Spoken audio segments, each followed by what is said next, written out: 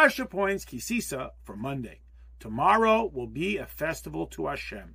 This quote from Aaron is more than just stalling the mob as they're clamoring him to build the golden calf.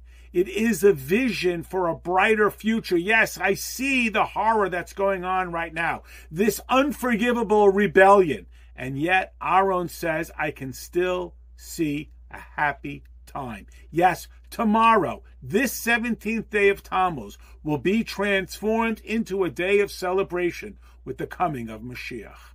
Aaron can see it. Let's make that vision a reality.